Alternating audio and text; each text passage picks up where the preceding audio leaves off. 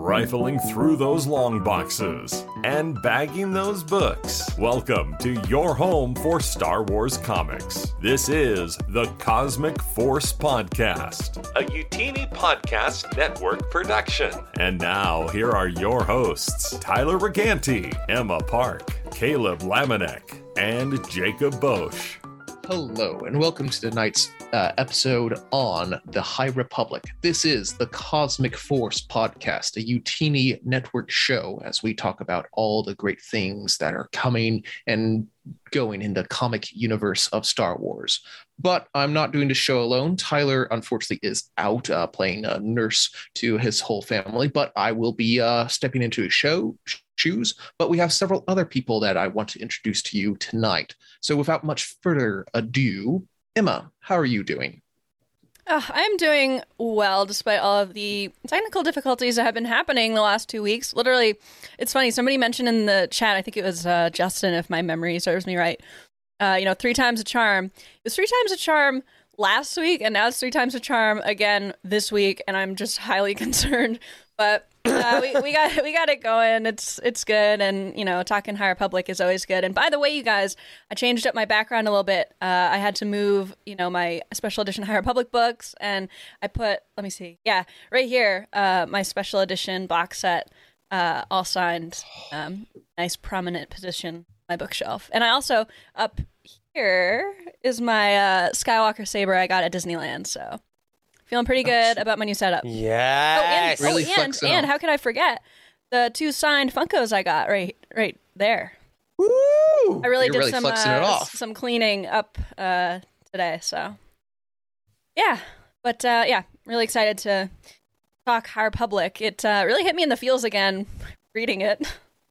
There's a lot of that going on along. But before we get too deep into this, Timothy, how are you doing? Joining us from your long California vacation. Oh my Lord! I'm doing so well. I'm doing so well. And just like Emma, I also got these bad boys signed. It's gorgeous. Wasn't it you that had that great idea, Timothy? It was not me. Credit goes to either Andrew or Oz. I can't remember which one, but we were all standing in line together and someone was like, hey, you should just rip the plastic off and get them to sign it. And I was like, oh my God, that's brilliant. I also did build myself a lightsaber, which is wonderful. But anyways, we'll get to all the celebration stuff later. But I am living life. I am doing well. And Stick Jacob also says hello. Oh, he lives. Stick Jacob. He does live. Perfect. Well, and you might have already heard him in the background, but we are joined by another, Timothy's our permanent special guest, but now we have a less permanent special guest, but he has joined us before, Eric. All right, end of phase 1. Okay, great, guys, I did it. You finished it. Congratulations. Perfect. Just in time. You're a pro now. What's up, folks? So happy to be here tonight to talk some High Republic. Emma sent me a Slack message about 2.5 hours ago. I was like, hey, what you doing tonight? And I'm like, well, I guess we're doing this. But always happy to jump in and chat with you guys. Obviously, love these comics. Got a chance to reskim today. I have my High Republic books from Celebration, but I only gloat on my own show on Mondays. So that is behind me and actually will be shown off in a different part of Utini, which we'll talk about a bit later. But very excited to be back talking High Republic. I do that every day to myself anyway. So why not the week after I'm trying to recover from COVID, do 2 whole podcasts about it? So yes. Well, happy to be here. By the way, I did message him very last minute, but I want to state, I already told him this, but I want to state it to the masses. I love this man so much for many reasons. This is one of them. I really appreciate it. Thank you. It is sent back, and I can't wait to talk about the emotional devastation that Kevin, Scott, Ariana, and Dito put us through, and how demented Charles' soul is as a human. It's going to be great. Awesome. Love it. So looking forward to it. Absolutely. So if you are joining us for the first time, welcome. We, as I mentioned at the top of the show, are a Star Wars comic podcast. We broadcast here live, right here on youtube.com/utini every Wednesday night at 8 p.m. If you can't join us live, that's great. Just join us when you can. We're also available across all of your favorite podcast platforms. We're also a part of, speaking of podcast platforms, the Utini network of shows. We have a Discord channel at utini.com/Discord with over 1,000 members, dozens of channels to choose from, and a great, lively, curated community. Like what you see and want to say thanks, then head over to Patreon at patreon.com/Utini. That's YOUTINI, where for as little as $5 a month, you can get exclusive access to the entire podcast network of shows, as well as exclusive merch, community involvement, and activities. Emma, do we have any new patrons this week? Not this week. Sorry, I was just shoving my face with ice cream. It's perfect timing. Great. Always on. Because if you're in our Patreon community, it's like you're getting ice cream every month, basically. Yes. Every day. Well Every day. done. Amazing. Every single day, actually. There's so much content, you could do it every day. But we do have some new content coming down the pipe. Cameras were out everywhere during Celebration, so get ready for some new content from there. We have a behind-the-scenes look at Jared's tattoo, which I'm so excited for. And then we also have, Eric, do you want to talk about this? You're planning on doing a little something. Yeah, so I know we've been showing off these High Republic box sets that we got of the exclusive editions from Celebration. We saw some photos, but I decided that I've never done one of these before. I have not opened mine yet. I did not get mine signed under the plastic. They're still pristine and sealed. However, I'm going to. I love these. These are mine. I'm not selling them away. So what I'm going to do, I am going to do a little unboxing whenever I do that. I was going to do it this past weekend, but like I said, I did unfortunately get COVID at Celebration, knocked me out a little bit, but I'm feeling way better. So my goal is within the next week to do a full kind of unofficial fun unboxing to show you guys what those editions look like, give you my actual first account of opening each book, show you the signature pages, show you all the extra stuff they did. And that is going to be exclusive to Patreon. So I'm very excited to show that off for you guys. Exactly, because Eric will probably be swearing a lot because he'll be so excited, and we need we need to censor that for the masses. I have to say, I wish that I recorded myself opening them because it was quite the experience. I had kind of seen a few pictures on Twitter and stuff, but oh my god, just the feeling of them in person is so awesome. So I really can't wait for that. I know we actually got a few comments on some of our living forces, because I'm manage our YouTube channel, so I get to see all the notifications that come in. So if you have any mean comments about me, just know I see everything. You see all of them. And I saw there's a couple people requesting it in the comments of, I think it was a living force. So I'm glad we are doing that. And then the other thing that we have from Celebration is I'm working on a huge documentary of our time at Celebration. And frankly, it's extremely long. Our first day, I think we were pretty vlog happy, I would say. That was the day we got the most footage. Yeah, it's our first time, feeling it. So I put the first day together, and it was an hour long.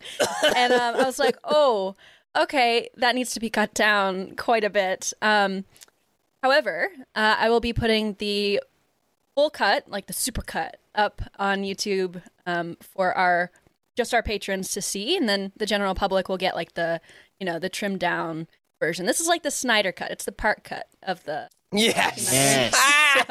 All for it. Yeah, definitely be looking forward to that. It'll probably take me a little longer to do. It's taking me longer than I thought because all of the metadata in Google Docs or Google Drive got destroyed. So now I'm using everybody's t-shirts to try to figure out what day everything's from, and it's getting a little complicated. So but yeah, definitely keep your eyes out on for that, and we'll tweet about it and stuff. And yeah, I'm really looking forward to it. I think we've got some really fun Patreon content coming up for everybody. So yeah, I hope everybody feels good about that.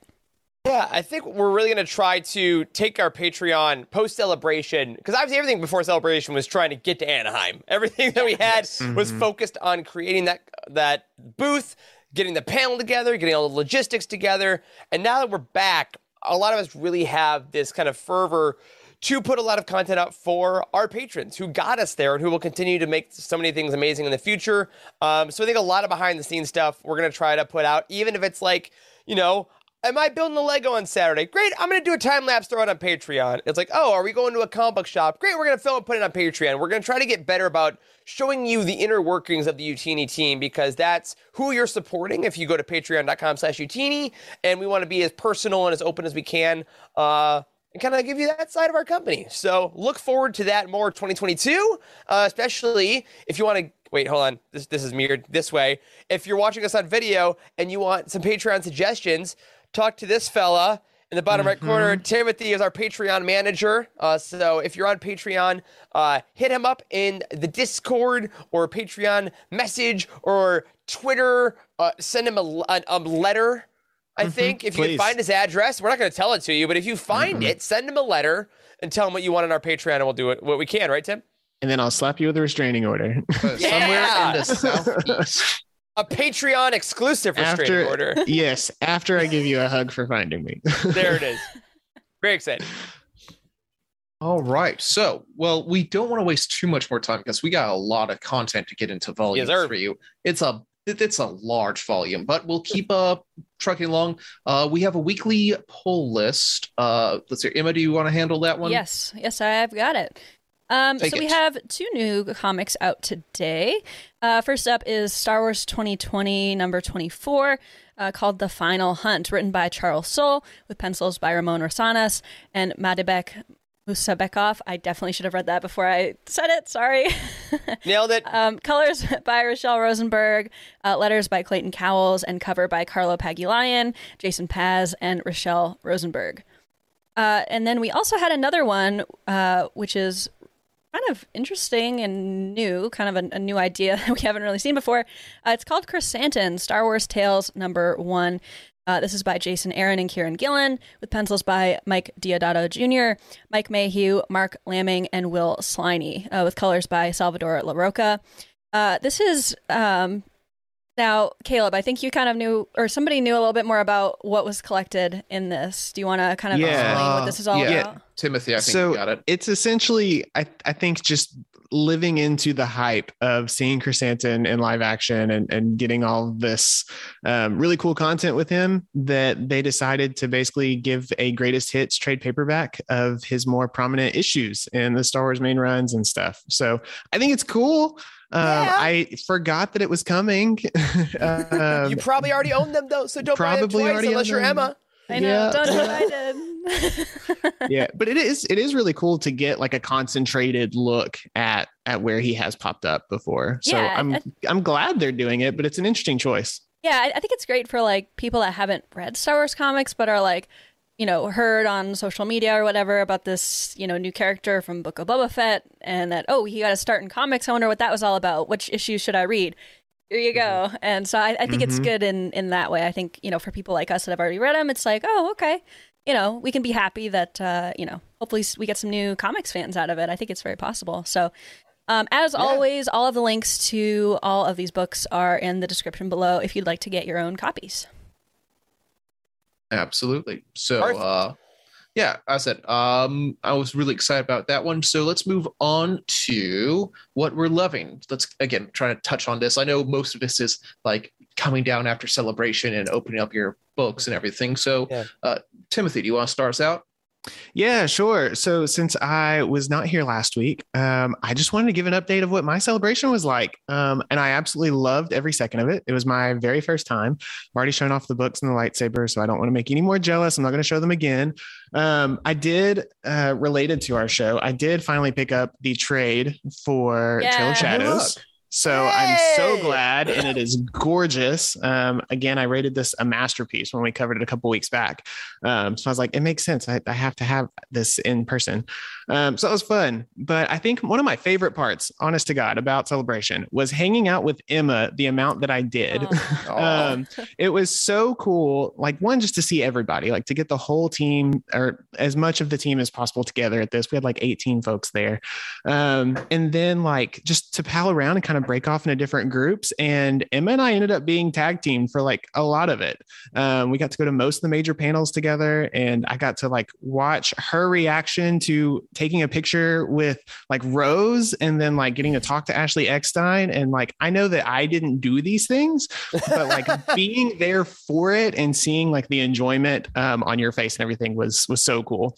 So it was like getting to like, I was at Celebration, but also living Celebration vicariously through you. And that was dope. Oh, that's so nice. I loved hanging out with you too, man. It was great to just like get to know you a little bit more. And yeah, you were such a champ, pushing me around a ton, like absolute So champ. fun. Really appreciate you, man. Yeah. Ton of fun. The two of best course. parks in Anaheim are Disney and Emma. Oh, dang. Damn.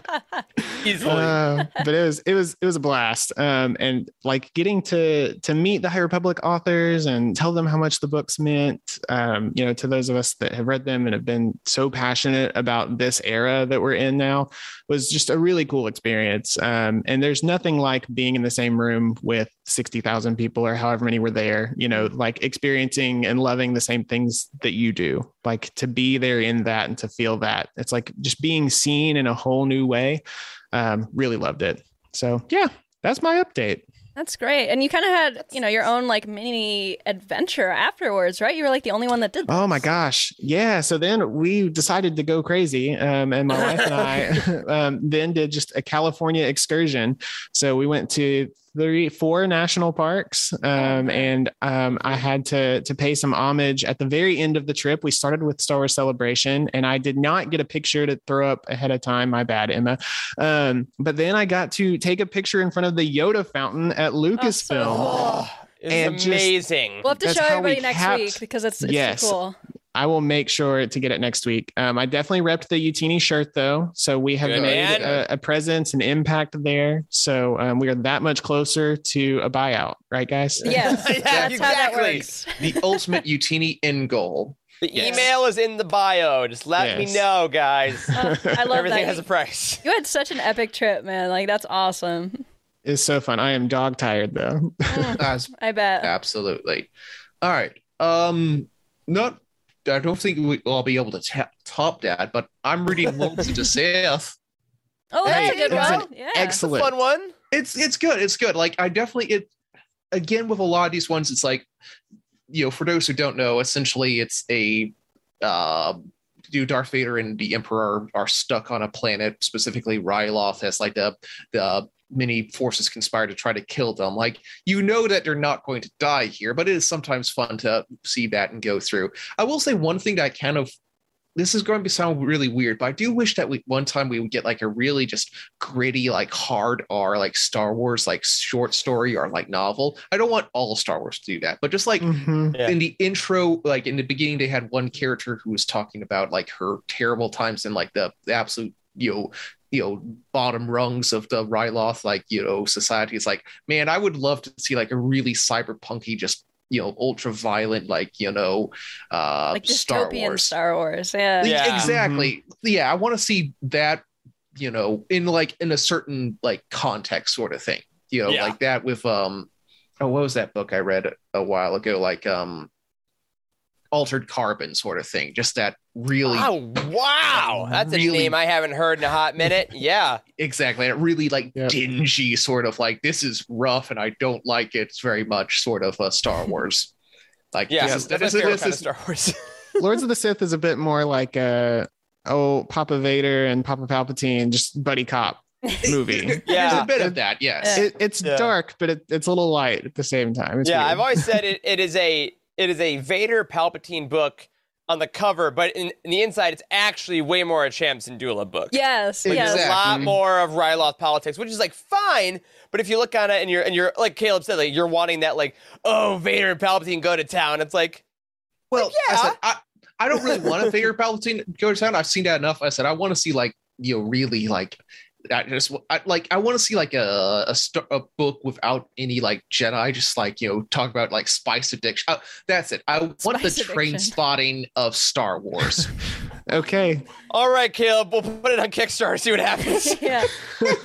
Your book updates always fascinate me because I feel like you're kind of like working your way through canon, it seems to me. Yeah, I'm jumping around. Yeah, I never know what you're going to be reading next. It's like it's so interesting to me. But I remember like Lords of the Sith was actually like it was one of the first books I read, and I had like recently finished Rebels, and that was like the first book where I was kind of like, wait a second, I know that guy from like I know Mr. Syndulla. And I like connected the dots for the first time, and it made me feel like, oh, like reading books is like super cool because you get to know these like inside things. So that's a blast from the past, even though it wasn't that long ago.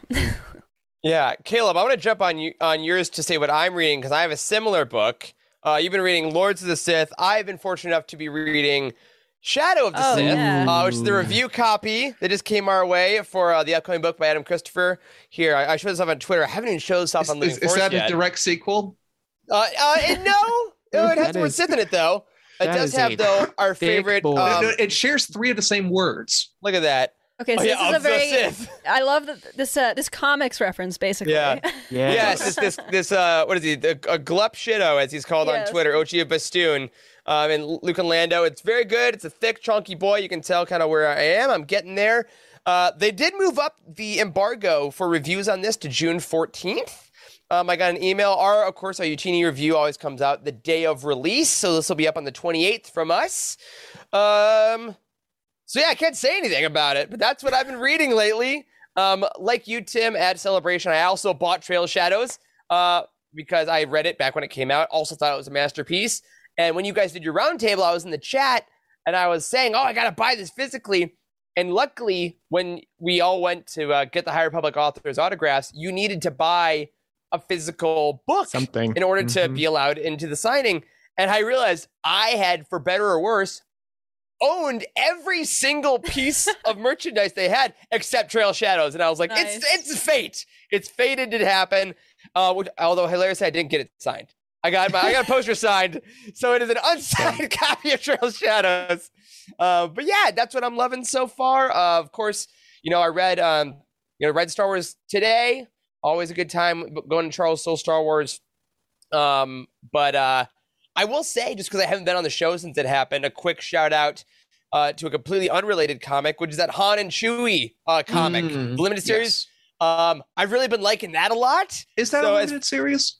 I think it's only like 5 or 6, if I remember correctly. I might be wrong on that, but I'm enjoying it a lot, and I want to give it a shout out. And of course, one of the highlights of Star Wars Celebration was the High Republic panel where we heard about the upcoming comics, the Blade. The next High Republic volume, Claudia Gray's comics. So much stuff coming up there, and that's those are such good shout outs. What I'm loving.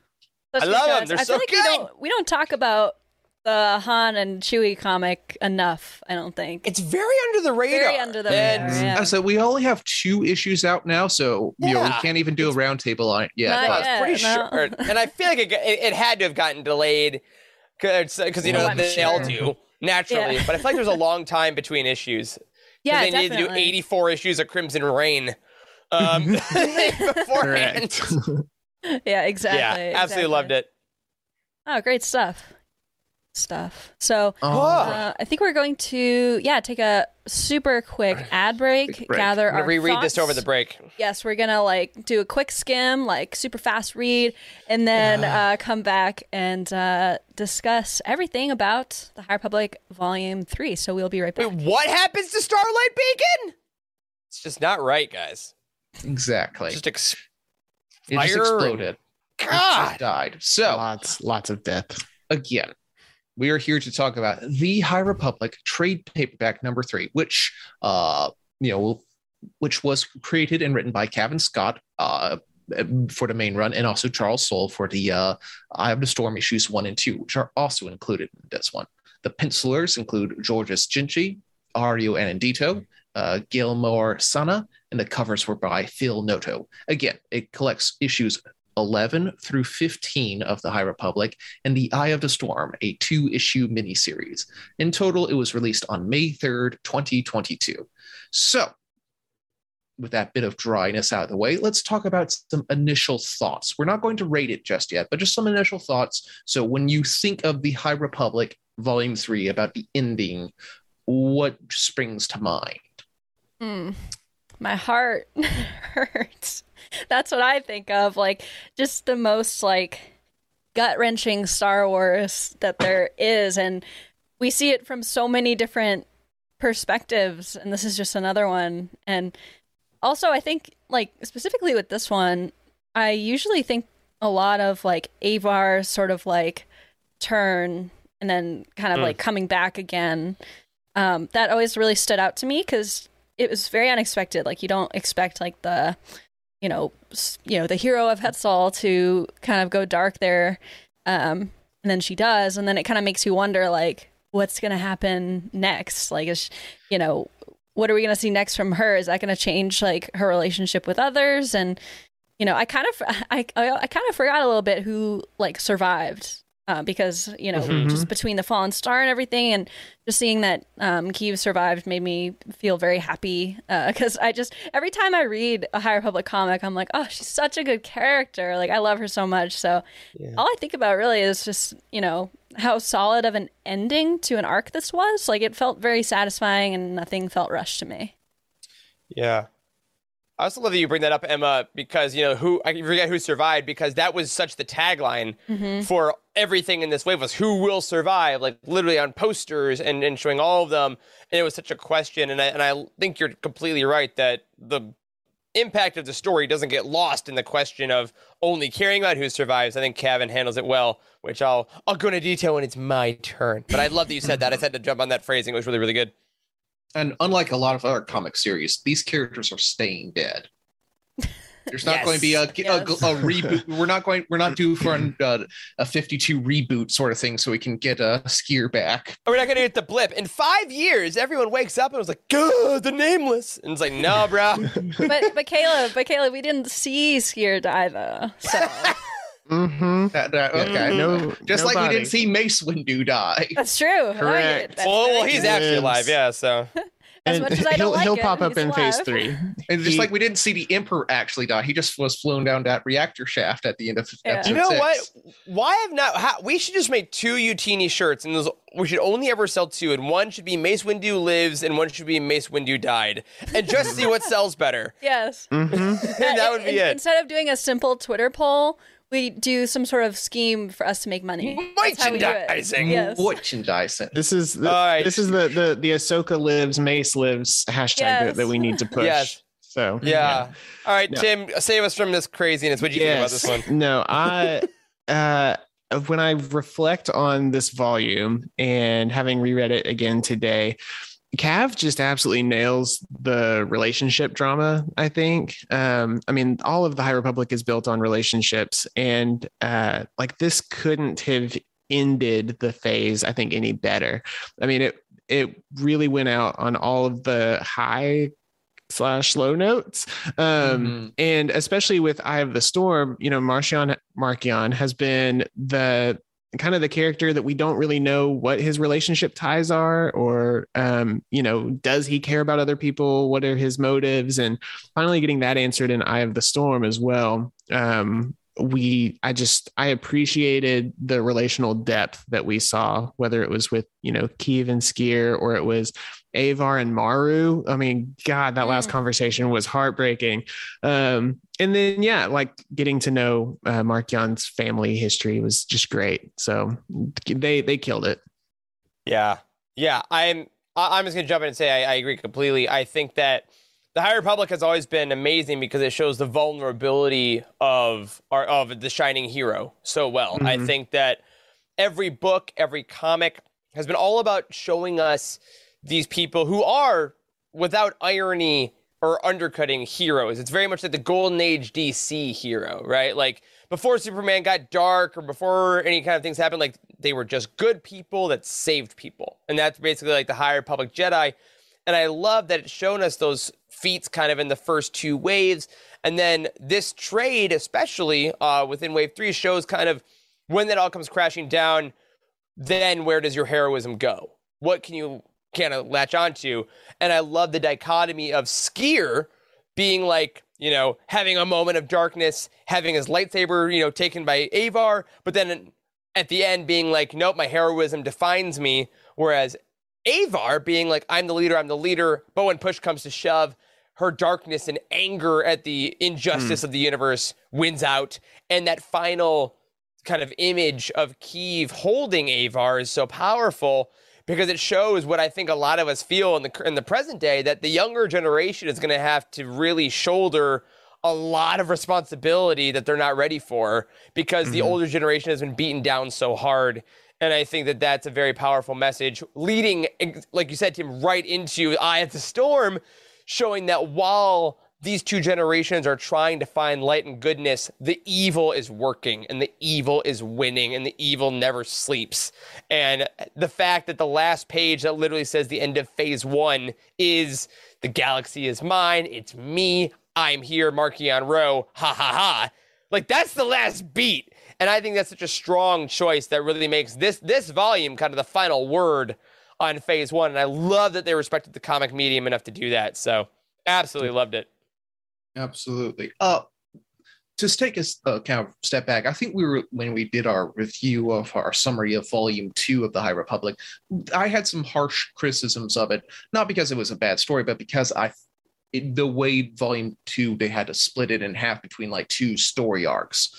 So this one, like rereading these 5 issues, it felt like a breeze. Like these 5 issues flowed so well together and it moved so quickly. It felt like rereading these issues felt great. So like this is an amazing conclusion to a great story. And I'm glad that the trade paperback collects a good, like a really good story arc here. And then we get the, for lack of a more appropriate term, the icing of the cake, which is the Eye of the Storm, which is it really is, yeah, amazing little novels that like essentially will I'm so glad they broke it up into small little vignettes so we can get snippets and pieces of his life so we can really dive into what makes him who Marchion is. So without too much further ado, let's go ahead and get into the summary. So Emma, will you take issue number 11?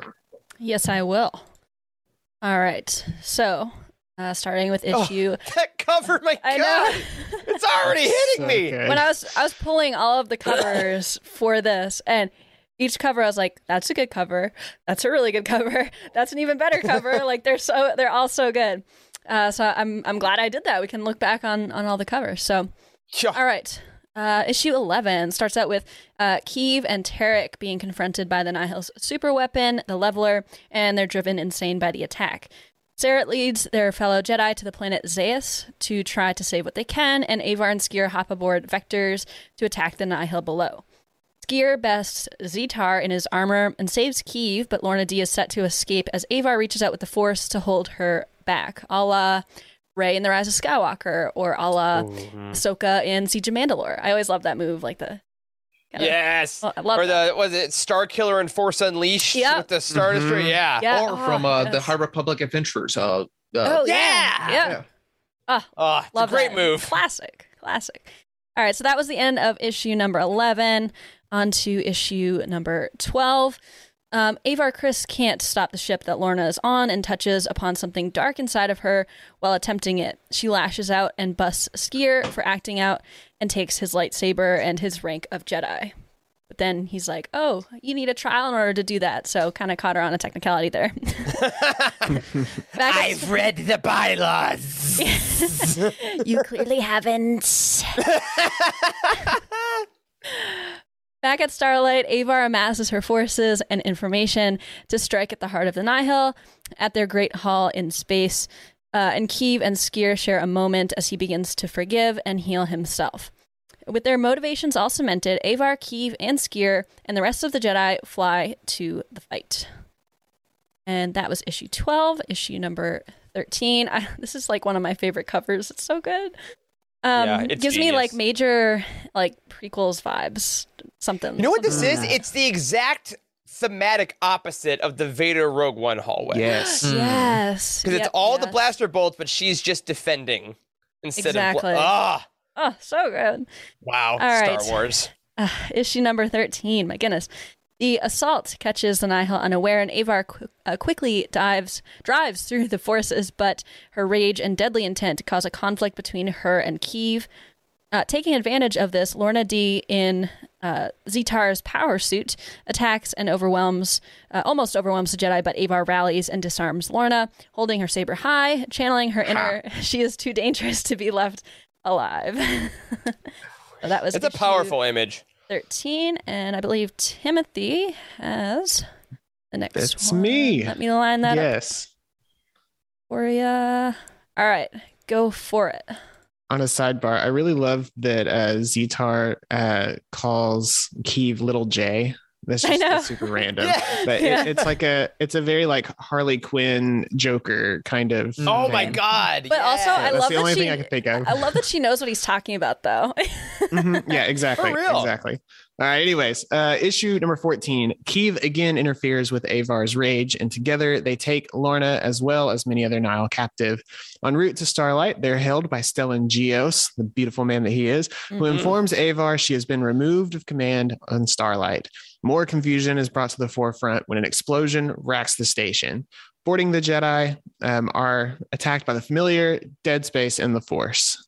And then we go to issue number 15.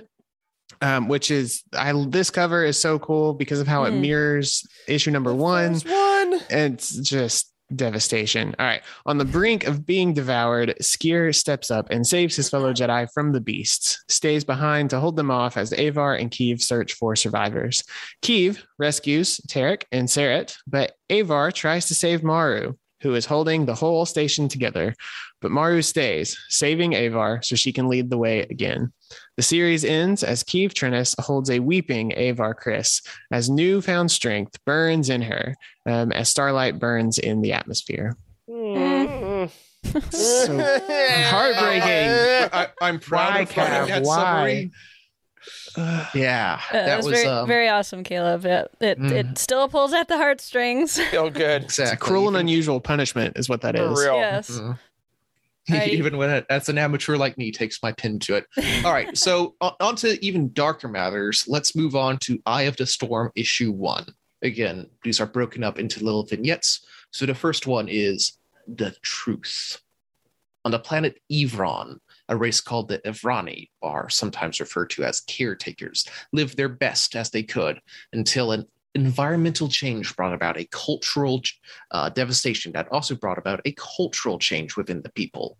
No longer capable of trust, they fled to the stars and began to focus on just their own self-preservation. Next is The Lie. Here we see Asgar Rowe and his mother discussing little Martian Rowe 20 years before the main plot gets started. Asgar kills his own mother to take control of the Nihil, and then sends his own son to fight for his right to control the storm. And then next up is The Kill. 10 years later, Asgar lays dying on the floor as Martian comes across his battered body and watches his old man die. Taking up the helmet, Martian becomes the Eye of the Nihil. And there's a lot more going on in these things, but so dense, I just can't skim off the edge here. Yeah, I noticed how wordy they were. I'm shocked that you got it down to just this. They're really like novellas. They really are. Each one of these is amazing. So if you have not, and for some reason you're watching this, boy, you need to read these issues. All right, Eye of the Storm, issue number 2. We start off with The Wreckage. Chancellor So is holding council on Coruscant, trying to figure out what they can do with this new enemy of the Republic, Martian Rowe, rallying the Defense Force and the Republic to track down any information. But the Jedi make a statement that they are holding back, and they are currently in the dark as to what is killing and hunting them. Next up is The Hunt. This rewinds a little bit to months before the attack on Starlight Beacon, as Rowe leads a near-suicide mission to an unnamed planet to retrieve an unnamed creature. He weaponizes his warrior's loyalty to the Nihil and manages to land on the planet designed to kill outsiders, capturing several nameless with his strange power rod. They escape with many more Jedi killing nameless. next is the Triumph. Ro delivers a speech to his now emboldened Storm. He revels in his triumph and his plan moving forward. The Storm Seeds, he uses them to cut off the Outer Rim, devastating the Republic relief fleet, marking his territory across the galaxy. And lastly is the end. Once more, Ro gloats, this time to capture Jedi Master Orbitok, as he unleashes a leveler, nameless or Shri Ray, to husk the Jedi, as Ro smiles upon all he has wrought. And that's the gist. All right, thanks for coming, everybody. That was Wolf. Yeah. This is where I have to out myself. I'm a Marquion Ro with the hard.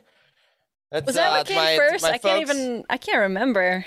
I don't know. Who's to say? Marchion was the audio first, and that's where Mark Thompson said it, and that's usually the go-to, but in my soul. Anyway, gosh, Emma, you're showing these panels on screen right now, and like what I really love, I believe this is the GNT art instead of Ario on these issues, and Keeve's face full of fear is just so palpable in these issues. Like when she comes in touch with the Namos with the Shriekerai, like it is like, oh my God, this is you really see that she's younger than we think, because we know her as a protagonist, we know her as an awesome person, but there is such a difference. And then we get to the heroism of things like Skier here, like leaping out of the Vector, being like, I am coming to save the day. And it's like, oh, there are different levels. Missing a hand.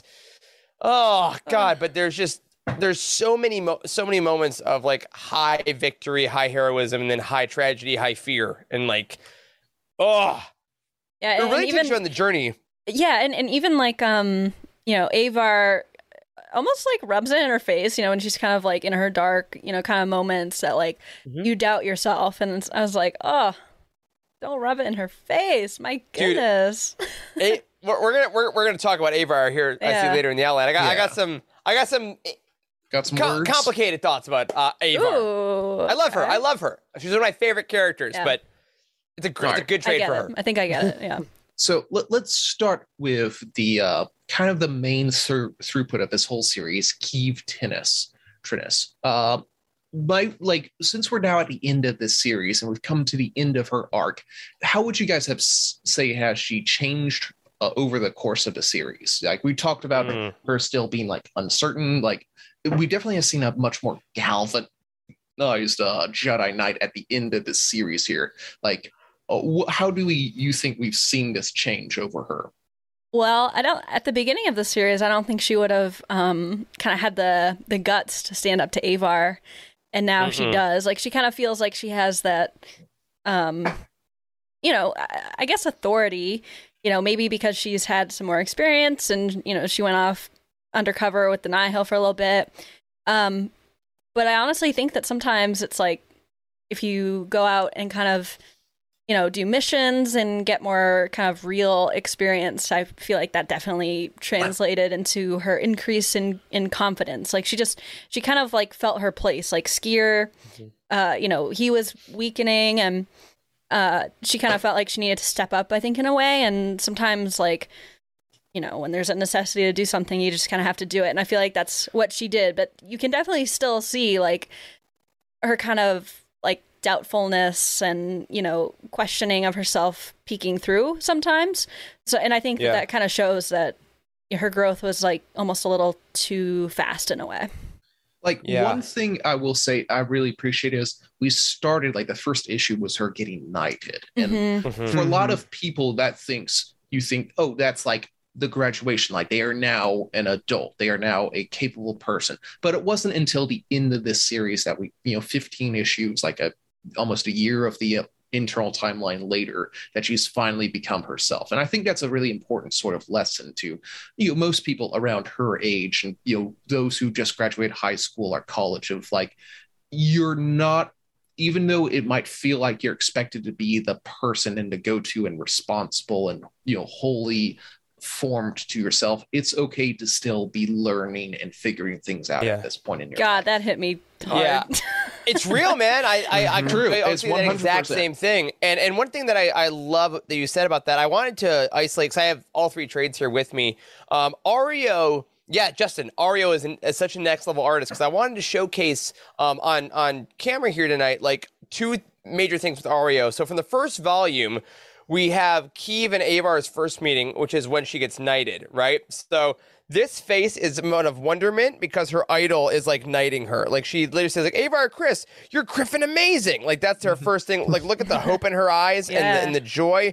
And then the last thing we see with her and Avar is this panel. And it is a resolute face holding her hero from 15 issues earlier. And, like, there is not an ounce of kind of wonderment or awe. There is a resoluteness in Kiev, and I think that's really what I've seen with Kiev from beginning to end, even in just 3 volumes, which is, I mean, in the terms of comics, is nothing really.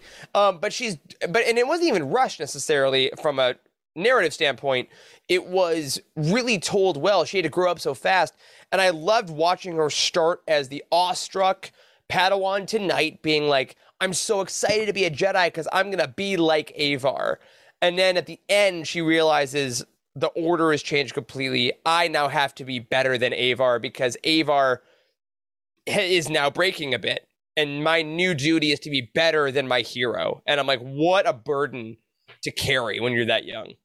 Couldn't imagine it. She is great. Well, I love and her. the relationship that she has with Skier as well, she wants nothing more than to make him proud of her. And I think that through all of these 15 issues, he is still in the picture somewhat, at least a little bit. Yeah. And so there's always that kind of crutch that she can fall back on. And, you know, she says in that very first issue, like, I'm going to make him proud, no matter what it costs. Like, I'm going to make him proud. And even though it's a bit of a trope, I mean, like, Obi-Wan dies in A New Hope in order to Luke to go on and fulfill his journey. And then Qui-Gon has to die for Obi-Wan to do the thing. It's kind of the same thing here. Like, once Skier seems to be relatively out of the picture, that's when she's like, okay, I can't fall on, you know, my laurels anymore. I don't have a crutch. I literally have no choice, because yes, my hero is at my feet and the person I would typically lean to is nowhere to be found. Yeah. And it's so, I mean, imposterism is real. And to see her overcome that in that moment and decide, you know, it's whatever it takes, I'm going to do the thing. It's so empowering. And I love everything about it. Absolutely. Oh God, she's such a good character, you guys. She really is. So good. All right. So now here's an interesting thing about Trinus is she was referenced in, I think it was Dooku Jedi Lost. Maybe. All we know is that there was a Jedi with the name Trinus that left the Jedi. Is this the same one? Here's the thing. We end the series with her so powerful, so on fire to save the galaxy.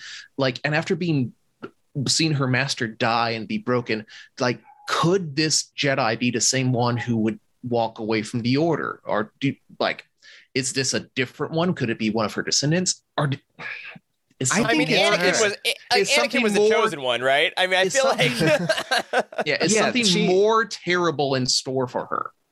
Yeah, I mean, I think she's always been a bit brazen, right? And I think we've seen that through the 15 issues as well. I mean, yeah, she's not very sure of herself, but she projects this kind of cockiness, I guess, from time to time. And she's always swearing, always. Yeah. But no, I think that, yeah, I very much think that it could be her. You know, in the High Republic, we're seeing all of these young Jedi faced with so much at once. I do think there's going to be a point where there will be some kind of a break for her.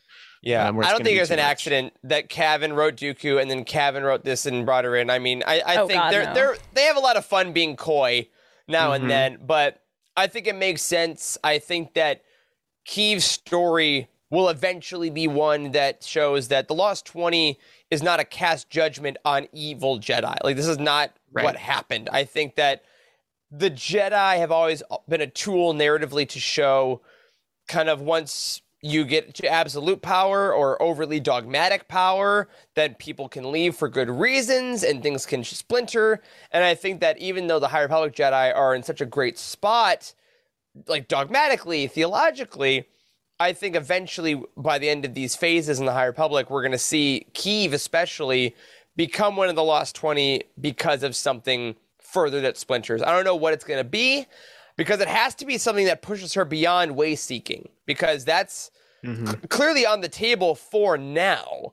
So maybe do they take that away and she disagrees with that, or is it something that she's like, it's nope, I'm not just way seeking, I'm not just taking time like Yoda, I am actively leaving when I became a master. Because yeah, Justin, you said all the Lost 20 are at the rank of master. So she has to go through it, see how the sausage is made, and then eventually say, nope, that's not me. And I think we're going to get it. I feel like this, like the end of issue 15, I feel like that was kind of almost the start of her becoming like disillusioned with the Jedi, because I mean, like we've said a bunch, like, her hero is suddenly, at her feet, kind of like, going dark, and now she had to stop her from murdering someone. Yeah, exactly. I mean, now Kyiv is the one directly disobeyed her to bring Skier back. Exactly. Right. Kyiv is like being her hero's keeper, and like that's not how that's supposed to work. So I almost feel like this could be like one of the events that sort of kicks off some sort of a cascade of events that then causes her to say, well, do I even want to like be associated with this anymore? Right. I could certainly see that happening, but I could also see she lives, and I think we can assume that the Leveler's coming back. Maybe that causes some sort of like craziness. I mean, she's had like she's been like infested with the Drengir, and then she's had contact with the Leveler. Like, that stuff probably messes you up really bad. She's had it sometimes. Yeah. Yeah. So I could certainly, Kevin did this on purpose. And yes, yeah, we know that. I think it's like, it's almost a definite in my mind. When I first heard that, I was like, maybe it's like one of her, like a long lost Trennis or whatever, or, maybe, she didn't, I thought it was just like kind of a throwaway thing, but now I really, truly think that it's going to happen at some point, and I think we are going to see it, because I don't think that there's enough time for her to like, if for some reason she were to have a kid or something like that, I don't think there's enough time for that kid to then become a Jedi Master by the time of Dooku Jedi Lost and then leave the Jedi Order. That's where I am. I think it has to be her. Okay. So moving along to Skier, her master. He's endured a lot. He has suffered a lot. Like, he starts this whole series having experienced immense trauma, having lost his arm here, essentially cutting off his connection with the Force. I don't have too much more that felt like we haven't already picked on here, but I do have a quick question for you to kind of open things up. Do you think the Force crippled his connection with it so that he could save his Padawan one last time on Starlight? Doesn't he say that that's kind of what he thinks? Like it was the Force's will that he, or it was that illness. What was that called? Does anybody remember? Miscare, illness, Markir, I think. You're close. I forget what it was called, but I think that medically, sure, but I think we kind of get a slight Rebels spoiler ahead. Macrack syndrome. There it is. Okay. But I think that there's a point in Rebels where right before a character dies, something kind of inexplicably physically happens, and it's the Force willing it, essentially. And I think Star Wars is very good about that we can have long-term things, but at the end, the Force can pull something special because it is as the Force wills it. I mean, Skier's last words are, this is the way it was always meant to be. The Force is with me now and forever. And I think that that's not a moment of severing Force connection. That is a moment, I would argue, of actually being open to the Force the most he's ever been in his entire life. And I think whether he was using that to draw the Nameless to him, whether it was like his final burst of energy that he had, I think that in that moment, yeah, maybe mechanically, if this were a game, the Force sensitivity wasn't as much because he would have been weak. Blah, blah, blah. Fine.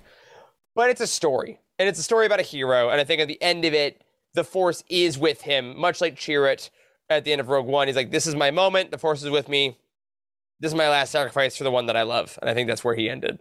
Yeah, because who else would have stopped the leveler? You know what I mean? Like Exactly. everybody else was Force sensitive, and his connection was already kind of on the ropes. So About to say, I do definitely think that it was like like the Force had like planned it that way. I think that's why he's kind of been deteriorating throughout this entire series, like completely. I mean, he hasn't been well since like the first issue. Yeah. No.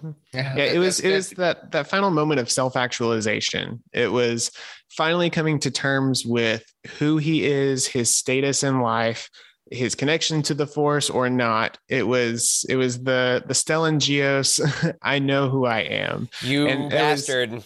I know. How dare you? I know. This is a comic show, Tab. I know, but it's his moment where, this is his most fully realized as a Jedi since issue 1. This is the thing that we are supposed to do, and this is my capacity to do the thing in. And it's that parting couple of panels with him and Keeve and that final goodbye was devastating. But it's some of the best work I think I have read in High Republic for sure. Yes. Yeah. Correct. They know how to hurt us.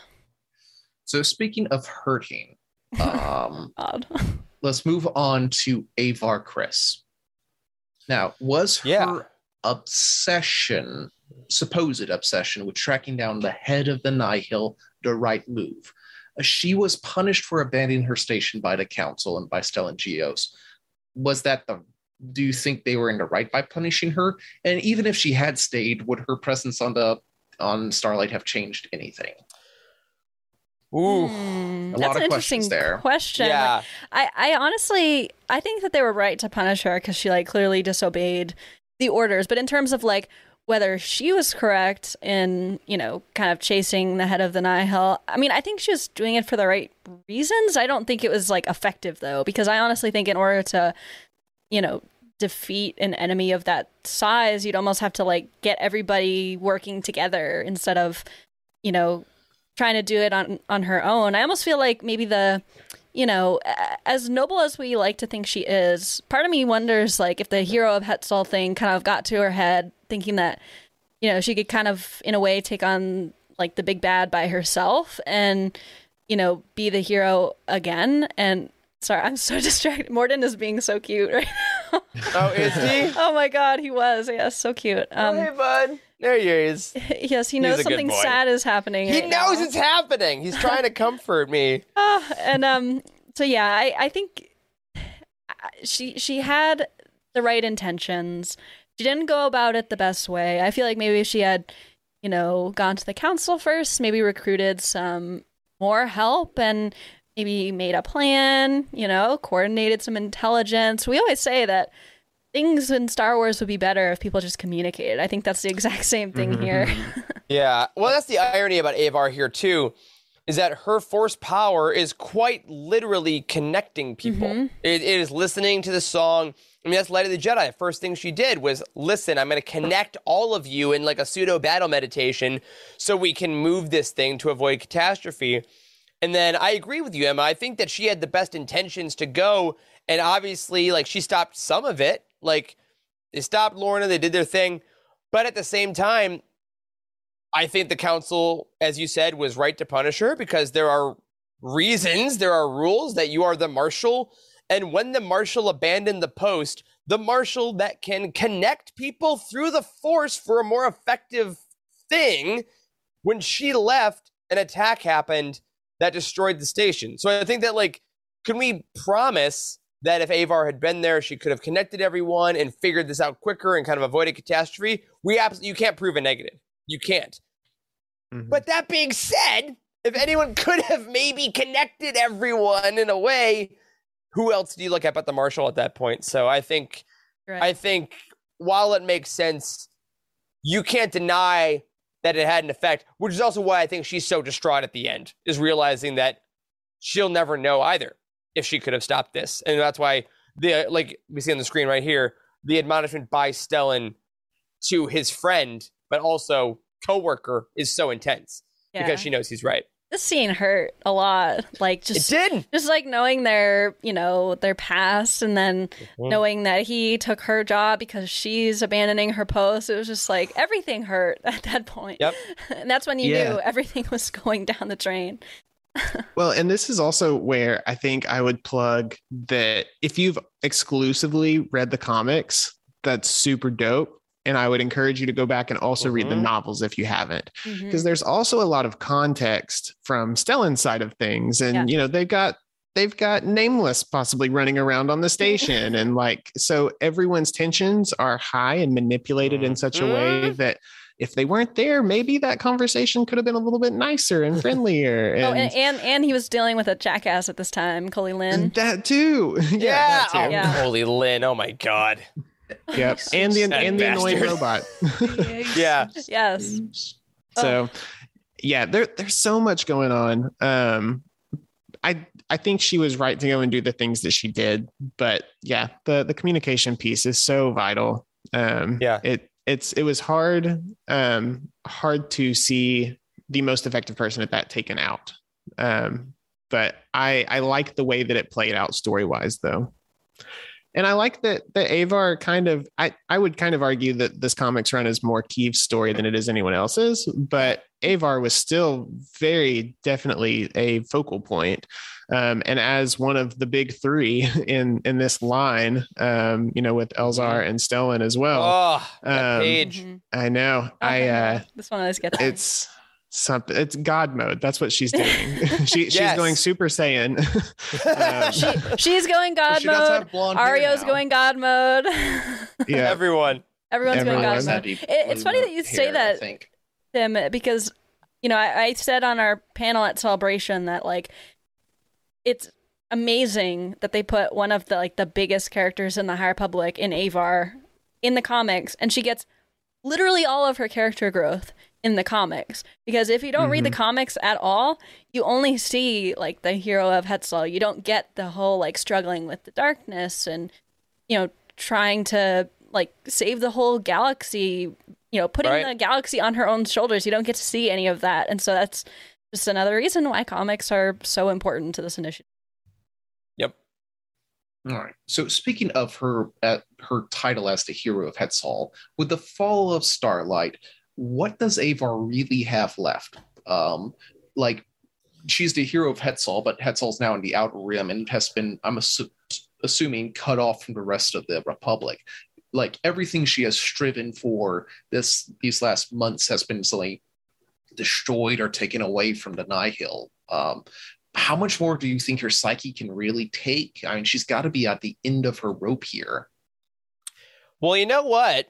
Every Wednesday on Disney Plus, there's a new show called Obi-Wan Kenobi, and we get to witness this in real time, which I think is great, because I think it's honestly, like, all jokes aside, it's a very similar story. Yeah. It's watching two master Jedi of their craft who had their entire world now kind of literally and figuratively destroyed in front of them, and they have to figure out how to go on. Now, Avar naturally has way more support than Obi-Wan did. I don't think she's going to go into exile for 10 years, but I do think that there is a similar vibe now when we get back into probably phase 3. Again, we have no confirmation, but I'm assuming we're coming back to these characters after this little flashback in phase 2. And I think it's going to be her going into a lot of meditation, into like taking steps back. I don't think we're going to see her in leadership right away. Again, I think we're going to see her and Elzar maybe having to like kind of figure out how they form again. Do they have to have people like Keeve take over and charge on? But I think Avar is really going to go through a lot of silence and contemplation about what the Force is and what the song of the Force sounds like now, because I think its discordance is very different. I'm gonna actually like use this question to make a prediction. So I think she's about to deal with a whole lot of survivor's guilt, because guess who should have been on that manifestation, not Stellan Geos, my friends. So I think that that's going to she's gonna go through some rough times, and then she literally saw her friend Maru sacrifice himself because he said, "Oh, you're the one who has to survive, not me." Right. But I think that like in the back of her mind, she was like, wait, Stellan's in my place, and now Maru's gonna die. I should take Maru's place instead to like even the scales, and then he didn't let her do that, and like so now she's got double, the survivor. At least guilt. double, yeah. At least double. Awful. So the other part of my prediction is that double the survivor skill, twice the fun. Oh goodness, I think that I don't think we're gonna see her like if phase 3 does go back to this time period, which I think it's safe to assume that it will. I do not think we're going to see her in the comics again because, like Eric said, a lot of her upcoming like trials and tribulations are going to be emotional and internal, and that doesn't really work in the comic setting like a whole lot. So I think that she's going to kind of be like this, one of the stars of the books and trying to figure out like, okay, how do I deal with what just happened? And, do I still try to go for the leader of the Nihil, or, do I change my ways because it's not working still? I think we're going to be getting a lot of that, but I think she's in for some rough times. Yeah. Okay. So moving on to some of the darker side of this thing, let's talk about, she's kind of like a fairly major character in this last bit here, Lorna D. She had a very rough time of these in this last volume, getting captured, getting disarmed. Last time we saw her, she just killed Jedi Master Orbelin and was escaping on a ship. Do you think she's done with the Nihil now? Do you think she's running from Ro? That's a hard question. I think yes. I think that she, based on Tempest Runner and this, I think that she is realizing that only person out for Lorna D is Lorna D. And I don't think this is going to be so that's time for predictions on my side, I guess. I don't think it's going to be, I'm going to team up with the Jedi because Markion's the real villain. No, I don't think it's that thing. I do think that she is maybe taken off the board in the term of the grand scheme. I think that she wanted the Nihil to be great. I think she wanted to make money and make a name for herself. Say her name, never forget her, that kind of thing. But Markion's plan is clearly so far above that now that I think she's going to definitely be off and do her own thing. And I guess my question is, I don't know if Markion cares about her right now. Like, is she running from him? I don't know if he's chasing her, frankly. Yeah. That's a really good counter question because you're right. Like, he doesn't really seem to care about like much other than his own cause right now. Like, I mean, obviously she has like Nihil assets like ships and people, but Martian probably has this like theory that he could just steal more ships and he can just recruit more people. Yeah. So it's almost like infinite. Like he could find another leader. In fact, he probably even thinks it's like easier now because now there's less Tempest Runners to like squabble against each other. Like, he might even see this as a victory. I don't know. Like, yeah, I'm like kind of. He was gonna kill him anyway, right? Yeah, I mean, there's no way there were gonna be Tempest Runners once this was all over. Oh yeah, you're right. Yeah. Like once Martian had his victory. They were all gone anyways. Like, yep. I mean, if he can kill his own father, he can kill them. Like, it's exactly. Honestly, like, I'm excited to see what happens with Lorna because, I mean, as we see in Tempest Runner, like, you cannot hold this woman in a cell for very long. So, like, it's like at that point, it's like, what do you do with her? Literally, your options are she's gonna escape at some point, or you just have to kill her. But they're not gonna kill her. I mean, the story would have been easier if Kiva just like let her kill her because then we wouldn't have to deal with the possibilities. But I'm glad that she's still in the cards though, because she's a super interesting character. And by the way, she is freaky in the comics. Like, I mean, I could picture her, but I kind of pictured her more like Hera, like softer features and because that's one of the only like prominent Like- green Twi'leks that we have reference for, and then Right. you see her drawn in the comics, and it's like, whoa, she is not that. intense. Yeah. Yeah, I think even though we got a lot of her story or some of her story in Tempest Runner and like her background, I still think there's a lot we can get with her, even if it is just as a blunt instrument. Like Markion is clearly the ultimate big bad, especially the way that he takes his name at the very end. Like, I'm doing this for me, everything, the galaxy is mine. But I would still love to see her as a kind of rogue element, just mass chaos, having the time of her life, blowing stuff up. Like, sign me up for that. I have a pretty major theory that I want to expand on, but first I want to ask you guys real quick: should Avar have killed her? Like, is her survival going to be better or worse for the galaxy? And I know Jedi killing prisoners is a bad thing, but in her escape, she killed Master Orbelin, the archivist. Like, she's sucked. She just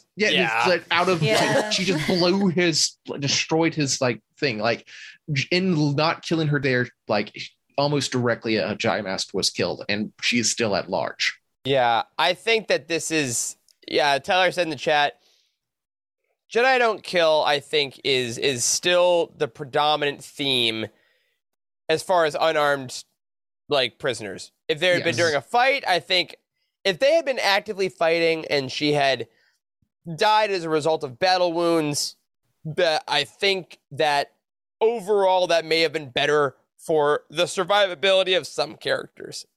That being said, I think that, like with Anakin and Dooku, once a Jedi starts killing in cold blood, even one person that maybe stopped even that stopped the Clone Wars, really, to an extent. Mm-hmm. The ramifications of the dark side being that prevalent in a Jedi's life, I think, leads to further chaos down the road. Justin, Justin in the comments. Oh my God, Elzar man, hold my beer. Oh.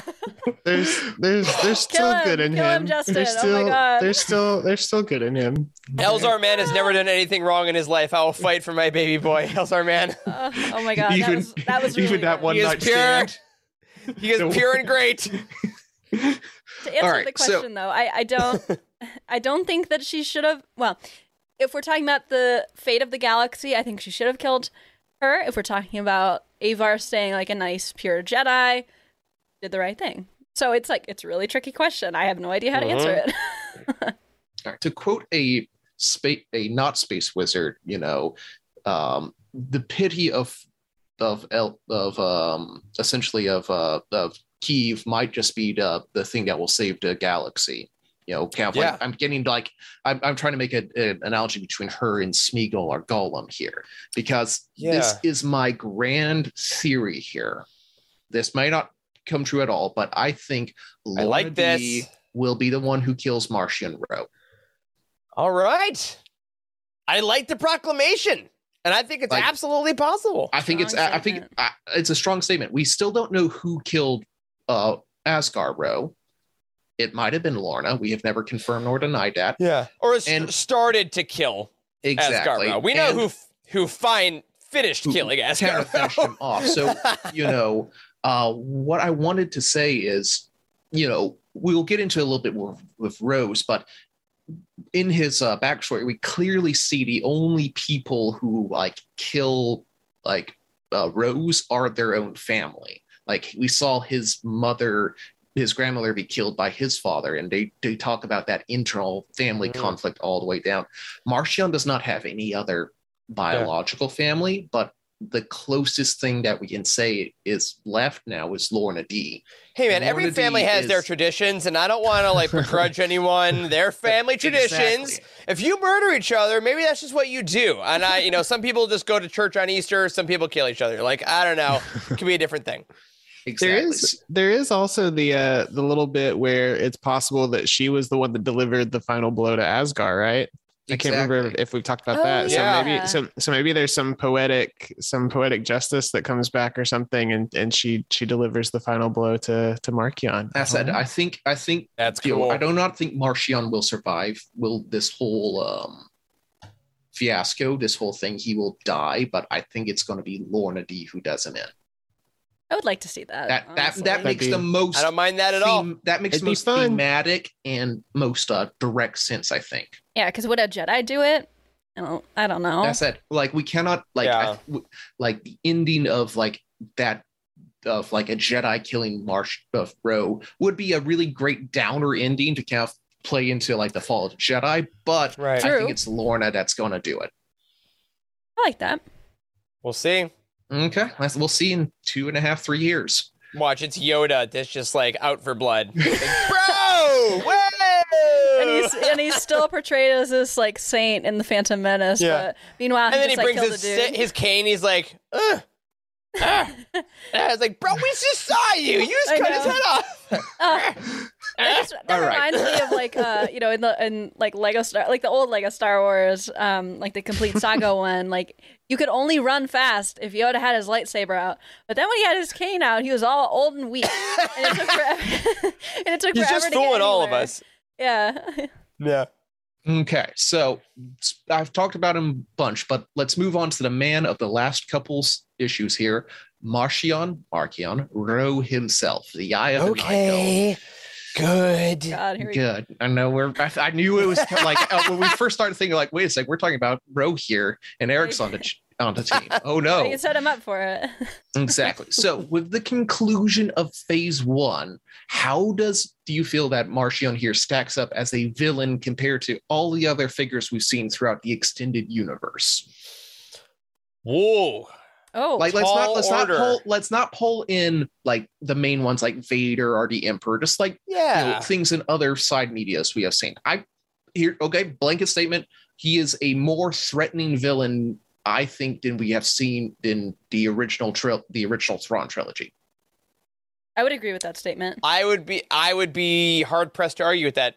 I said way back when I thought he had the most impressive villain introduction since Vader, straight up. I think that like hit in Light of the Jedi and everything up till now, including the Eye of the Storm issues, especially within this volume, really just show how deep his machinations go, how twisted he's willing to be.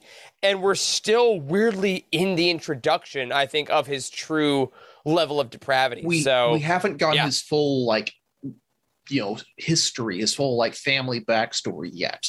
I think we will get that in Phase 2.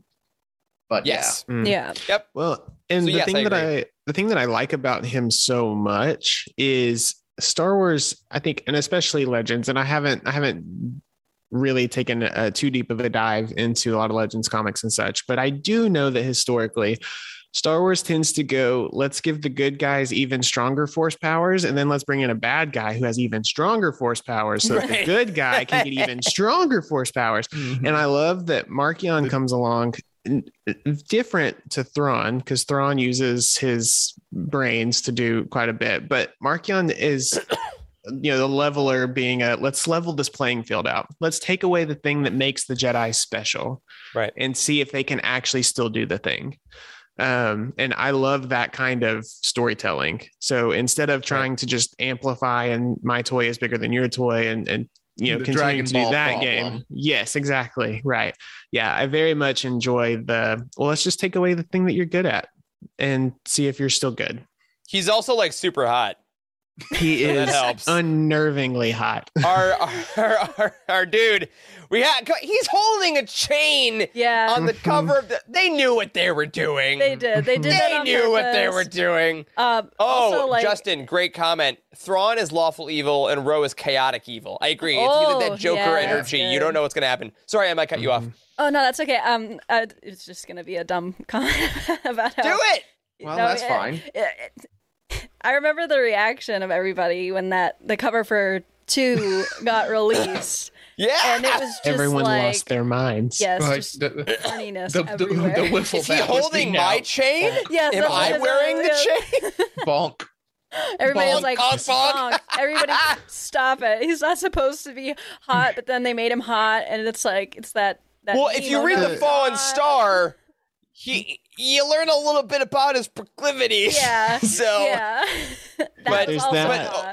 Yeah. But overall, I mean, Caleb, to round out your question, like I think that in order to introduce Jedi at the height of their power within the High Republic, which is what this initiative has done, it's shown us the prototypical Jedi following the dogma of the Jedi in the best way, listening to the Force, loving each other, caring for people, and to have one villain that can threaten that entire foundation in a realistic way, and they nailed it. Like, he has to be the best. Like, in order to do that, should be impossible, but he's written well enough that it works.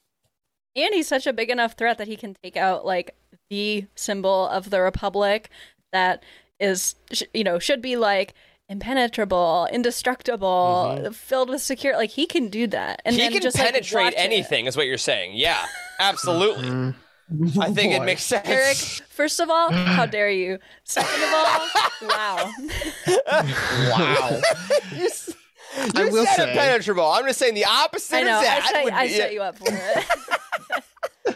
Well, and speaking of impenetrable, the thing of the storm seeds at the end was brilliantly executed. Oh, I thought you were gonna make a joke there. No, never mind. No, I mean, gotta get my mind out together.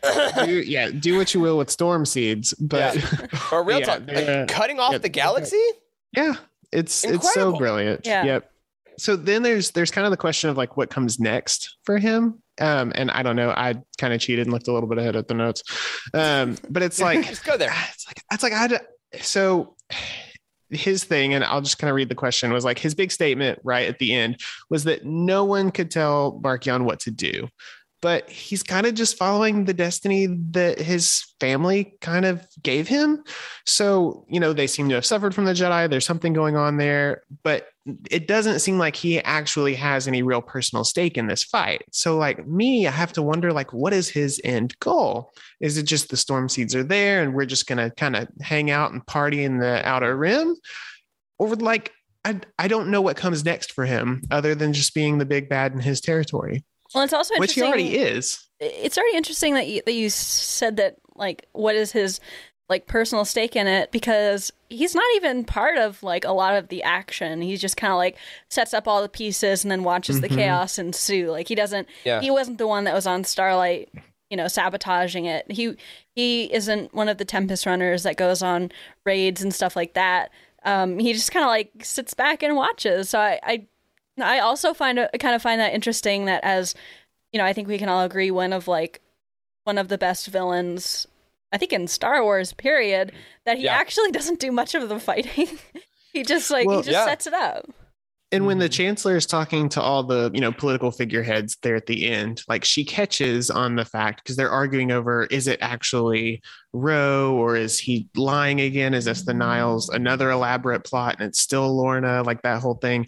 And she goes, no, but catch what he said at the end. He almost said the galaxy is ours, but he couldn't bring himself to do it. He said the galaxy is mine. And then he immediately cuts himself off from the rest of the galaxy. So I am so fascinated to see what comes next. He's so it's not obvious. He's so addicted to power, which is interesting. And I think, like, obviously those most addicted to power are those who'd never had it. And that's why, like, so many of these, like, in history, these megalomaniacal tyrants are terrifying, especially when they come from not having a lot. The second that they get something, they're always terrified to lose it, and that fear, leads to anger, leads to hate. Like it's all the same stuff in real life as well. And I think Ro, coming from this place of having zero power within his own family, to his father, and his own people losing their power, he has now found those powerful beings in the universe with the Nameless, to the Jedi, because they can defeat the most other powerful beings, which are the Jedi. So he controls the Jedi. He controls the Nameless. He also now controls space. I think he's just deciding he's not going to stop until there's not a single thing he doesn't control. And I think, obviously, that will kind of eventually be his downfall. But I think I love the idea that he's not the one on the front lines all the time, because you watch these like really terrifying historical tyrants, and the most terrifying leaders nowadays are the people in the conference rooms, are the people signing the pieces of paper. They're not the ones that are on the battlefield. Yeah. They're the ones, like, Ro literally basically sends suicide bombers into Starlight Beacon and goes like, go. And they do. And he's like, go ahead. I'm replacing everyone with droids. Like his most powerful weapon is that he has now manipulated essentially his entire army into fanatics. Like we see that in his when he gets an entire suicide mission just to gain a few like beasts to hunt Jedi. He's like the comic very clearly describes that he is manipulating and twisting these people's like interests to serve his own needs. Especially Senator Staros, am I right? Yes. No, the most terrifying leaders will always be those who can use their personal intelligence to convince people they see as lesser that they deserve more, and the only way they can get it is by turning fanaticism into action and terrorizing other people in the name of their leader. All the while, their leader does not care what happens to them. And I think that is the most terrifying thing about Marchion Ro. And I also think, I say this on Living Force all the time, writers write for the era in which they are living. And this type of villain is the most terrifying person in 2022, because these are the types of leaders all throughout the world that get the most power and have the less amount of consequence. So watching someone like Marchion Ro do it on a fictional galactic scale is just as terrifying as the ways we've seen it happen over the previous years in various parts of the world. And I think it's very intelligent and scary to introduce this villain nowadays. Well, and leaders like that get preserved for longer than leaders that like get into the fray. Like he is not at risk of dying in this way. He's not about to get Kossev'd. Exactly. Yeah, right. Exactly. Like these leaders are scarier and they live longer. So that's like the double-edged sword of it all. In harm's way, exactly. Yeah. And they get to a point where the people that follow them also stop thinking for themselves. And when they recognize someone that comes along that does something like their previous, like the predecessor that was leading them, then they're like, oh yeah, this is going to be more of the same. And I really caught it on the second read through. I'm trying to scroll through and see if I can. Whenever Eye of the Storm depicts Asgar taking over from his mother, they were like, why should we listen to you? You're just this little boy. Like your mom was mean and she had vision and she had this. And then word for word, when Marchion walks away from Asgar's body, it's the same exact conversation. It's why are we going to listen to you? Like your dad was mean and he had vision. Right. And it was so interesting to capture that particular point. That the Nile are so far gone. It doesn't like nothing is going to change their mind. They're going to go rampaged. And it's just a beautiful way of capturing that, the villainy in Marchion, with the way that this group of people is just, it's just so menacing, so evil. Absolutely. So let's start not laying to plane just yet, but let's move into the last little section, which is our discussion questions. I only have a couple here, but let's get the elephant out of the room.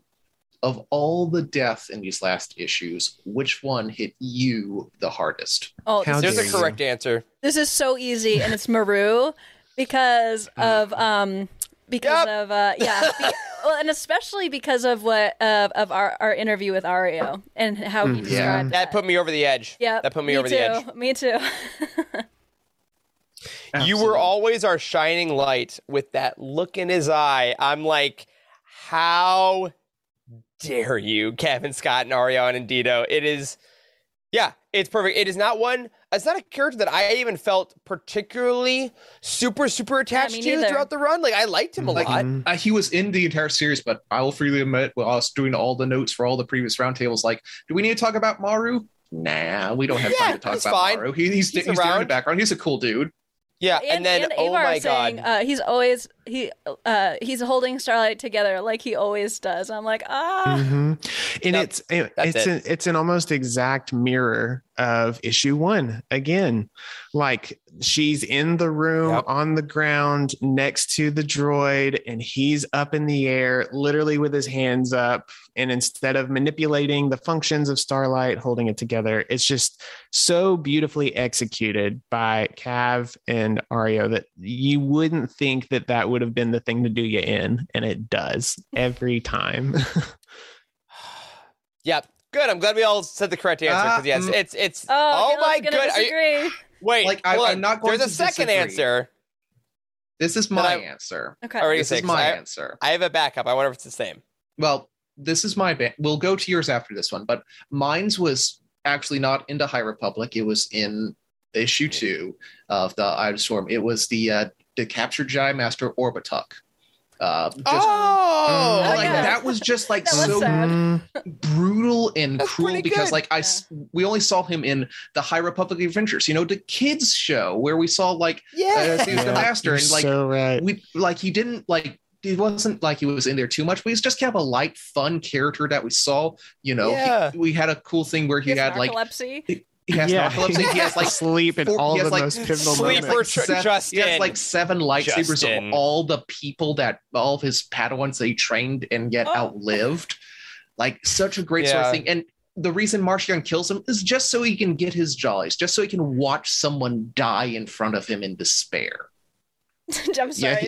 Jeez. Justin said he's the sleeper choice. Oh, God. That's a sleeper choice. Just very much. But yeah, I said Orbituk just kind of got me of just oh, wow, we're just going to remember this character that you really enjoyed in this one scene he was in. Now we're just going to watch him shrivel up like a dried shiitake mushroom.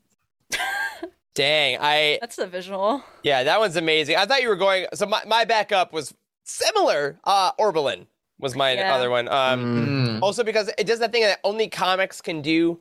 It's the page turn and surprise. I thought it was the way the panels were crafted was so good that it's him freaking out, and then the silent no word, just bullet right through by Lorna D. And she insulted that one him. got me. Yes, that one really got me. But she called her a ball of goo or something like that. Yeah. It's our ball of goo. We love him. Yeah. They all hit pretty hard, but those 3 pretty good. Absolutely. So one last discussion question, which kind of tied into what we were talking about with Marchion Ro. Ro seems to be dedicated to destroying the Jedi. Do you think their retreat, where they said, listen, we have no idea what's going on, we have to fall back, we're abandoning our outposts, do you think that's part of the master plan? He now has all the Jedi in one spot. That seems really dangerous when you're pulling all the cards of a Jedi killing weapon. Ooh. Now that you put it that way. Yes, but not for that reason. I say yes because I think he wanted the galaxy to watch the Jedi retreat. Because I think that he's playing a long game, which means he also knows publicity and social media. And obviously not to that extent, but the HoloNet and all that stuff is absolutely part of his plan. He knows how to manipulate that. That's why he does the big speech and everything in Fallen Star. Are you saying that the hidden lesson in this is that Marchion Ro is the Nihil social media manager? He absolutely is. He started out as the intern and he's worked his way up. He is his own boss. He is. Yeah, I think that he wanted the galaxy to watch the Jedi physically retreat and falter and look weak on a planet from their giant space station. I don't think he's going to militarily hit them on that planet. I think he's going to come back and let them kind of cripple themselves a bit. But I think he intended that a lot of them would survive, but the optics of that, I think, served him. I also kind of feel like, sorry, Tim, go ahead. Oh, we already see that happening too, right? In the room with the chancellor and her little political figureheads. Yep. They're like, we're going to bolster, we're going to show that we are all the Republic. This is what you should communicate to your Outer Rim territories. And then, and then the Jedi are like, no, actually, we're going to come home. Yeah. Sorry, because we don't know what's happening. and then that's the last thing that could be seen. Like if the order had already been put out and then all of a sudden the Outer Rim is cut off, that especially leaves them with no hope, which only leads into the feelings I think that we get in the original trilogy, in the prequel trilogy. I think that all of these things build to that of the Outer Rim being disconnected. The core has no interest in us. Like we can see all of these steps kind of being led that way. I also feel like it would be more difficult for Marchion to get if his goal is to kill a whole lot of Jedi, I feel like it'd be easier if, they're spread out again. I don't think he has the firepower or the manpower to attack them like when they're all, in a group and almost kind of like, I feel like they're almost anticipating something at this point, because they literally said where they're going, like it makes sense that they're all going to go back, to their outpost all as one to sort of like mourn their losses and stuff like that. So they're probably on guard. So I feel like it would not be a very like smart plan if that was his plan to go ambush everybody. He's probably gonna like wait it out, almost wait for everybody to go back to like their own outposts and their own missions, and then just kind of like try to kill them off one by one. Unfortunately, I mean, that was Order 66, right? Yeah, he's gonna like that was it. He's gonna do like his own version of Order 66. He's doing Order 65.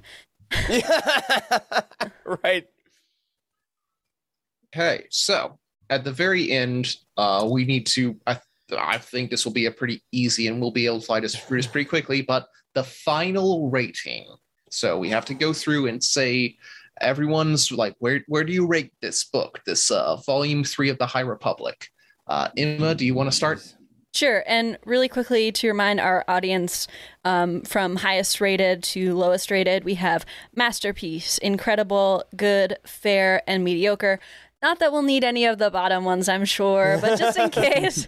And also, I left out the Easter eggs because with the High Republic, Easter eggs are hard. Like, we've talked about this before, but I feel like our audience is kind of used to having Easter eggs at the end. But yeah, basically everything just like ties back to other things in the High Republic, and it's great. Just read the rest of it. Read all the other books. Yes, everything else. That's the Easter egg. The High Republic, period. End of story. So yeah, I think my rating, it's not really difficult, I think, for me to say that this is a masterpiece. I think just the cherry on top was Eye of the Storm. We get more insight into Marchion Ro because he doesn't appear a whole lot in the books, but when he does, he's a big presence, and just getting to know more about how he became who he was, I think, was great.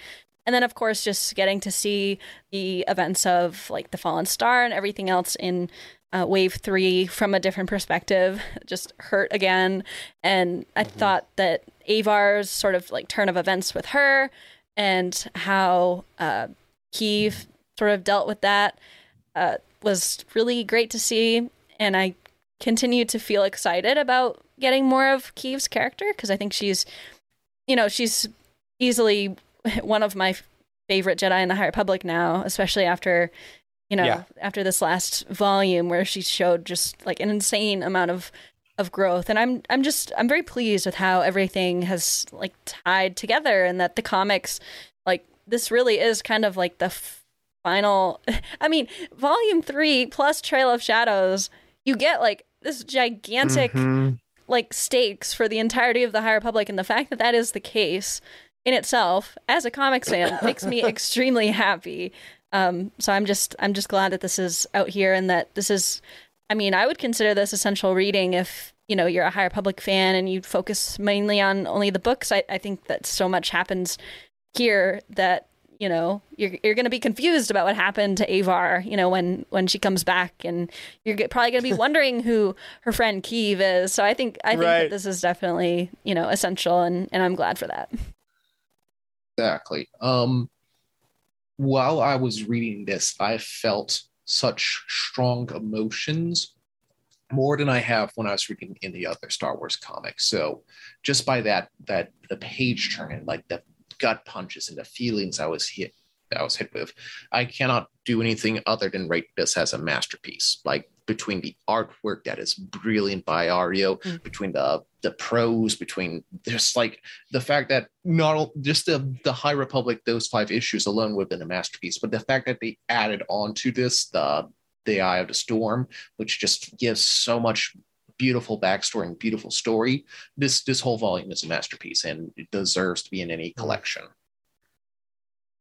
Love that. Yep. And I'm going to have to agree.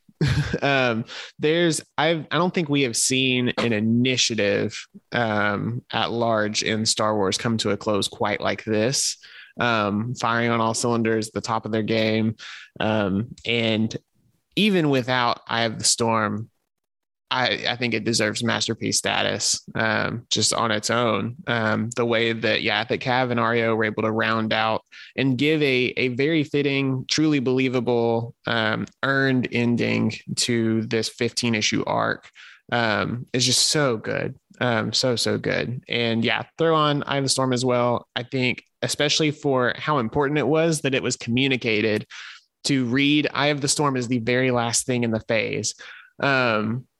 I love that bold approach to making this comic be the thing that is the end cap to the whole thing. And it is also masterpiece level. So I have no more words to add because it's just so good. Man, all right. So when we say mediocre, I'm thinking, can you imagine? Boot him. Cut his feet. I would actually remove you from the stream. Not even a little bit. I mean, what's more Utini than going 4 for 4? I gotta throw this in the masterpiece category. Even if it was just the Mario Avar scene and then the Avar page, that was literally my phone lock screen for weeks. Yeah. I think the amount of love creators have for their work does a lot for me.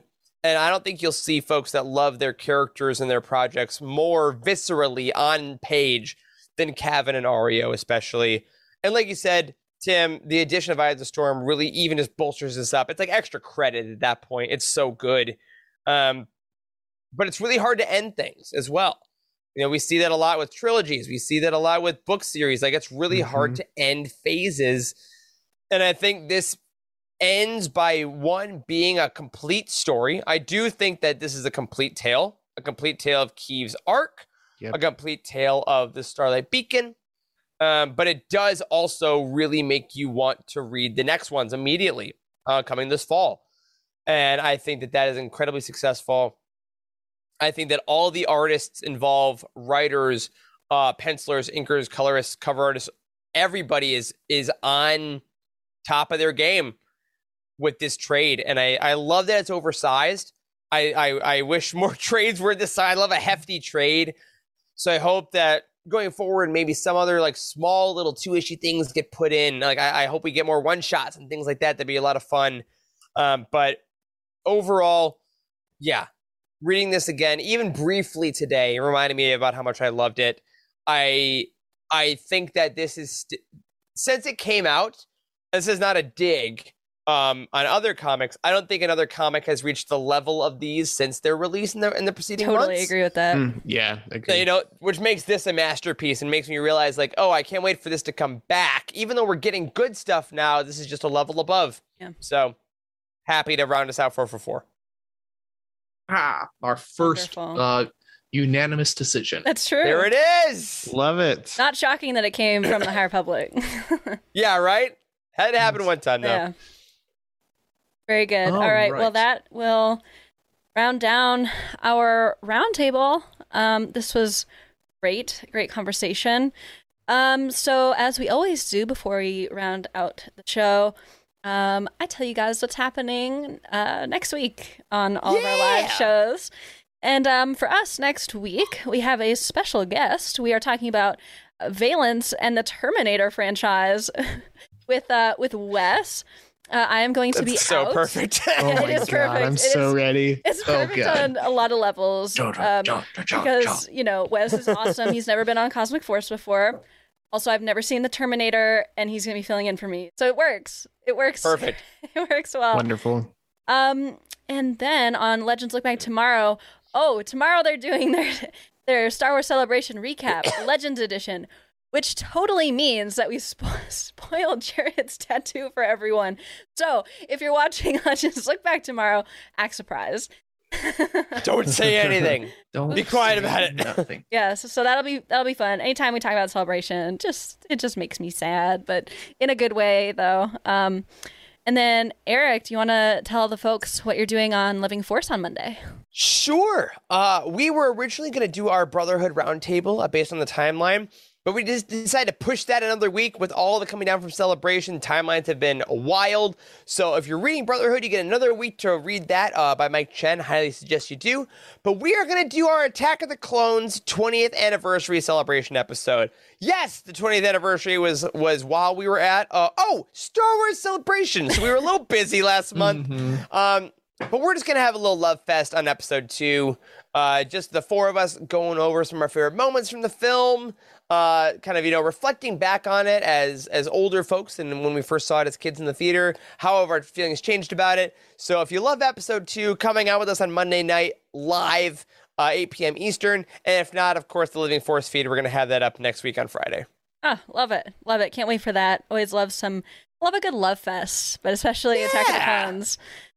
So that'll be a lot of fun. And one more reminder for everybody that, we've got some extra content coming your way from Celebration. So now is the time, if you've been thinking about it, to join our Patreon. We would be eternally grateful. We've got some really awesome stuff coming your way. Definitely keep your eye out for that. We will let you know when it is there. And Mr. Eric Eilerson, thank you so much for coming on last minute. We had so much fun. Course. It's always great to have you. And it was such a blast. Definitely. Always. And we had a discussion about this before the show, people. We're going to do something absolutely unprecedented on any UTD live show. That is, we are going to have our guest do the outro. So, Eric, you have the floor. All right. Let's see what happens. That will do it for this week's episode of The Cosmic Force. Don't forget to like and subscribe to the show right here on YouTube, where you can hear these folks live every Wednesday night at 8 p.m. Eastern. We also encourage you to subscribe to the audio version of the podcast wherever you will get your podcast, Spotify, Apple, all the places.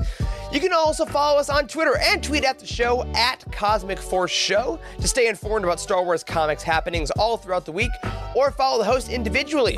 I am at Eric Eilerson, filling in for at Ty Rags. Emma is at Irma Jedi 26. Caleb is at Caleb Laminack, and Timothy is at TC Guthrie 2. For reviews, articles, and news for the rest of the Star Wars Expanded Universe, be sure to follow utini.com or at utini_US. We also encourage you to join the Utini Discord community by going to utini.com/discord, and you can help support the show by heading to patreon.com/utini to receive exclusive perks, all the behind-the-scenes stuff, all the extra shows starting at only $5 a month. A special thank you to Brian Dooley, Patrick Ortiz, Earl Q, and Carl Sander on our Jedi High Council, and Elizabeth Cloutier, Freddie C, and Sally and Chris Eilerson on our Alliance High Command for their amazing support. Thank you to Emma, Caleb, and Timothy for welcoming me on this weekend. Thanks to all of you for watching and listening. We truly appreciate you and love you every single week. So these folks will see you next week. And as always, may the Force be with you.